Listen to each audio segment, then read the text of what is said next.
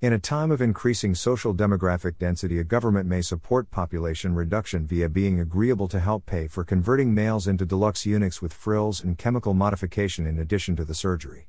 Yet there is apparently a problem about what title to use in reference to the former males. Certainly they were men and did not become women by the conversion to deluxe eunuchs with some sort of artificial female receiving unit. https://www.wsj.com/articles/pronouns and the philosophy professor 116171425536. One might refer to the former makes as euns perhaps, or neo-femmes, yet sir is probably wrong as it is a derivative of sire or feudal lord stud.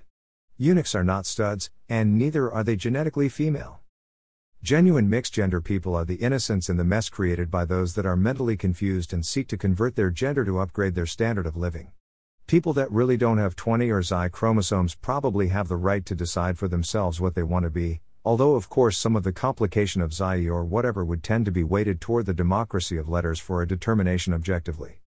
It would be great if people could spell themselves as easily as they misspell term papers and become what they wrote instantly. It just doesn't seem to be the case that reality is willing to coincide with wishes in some cases.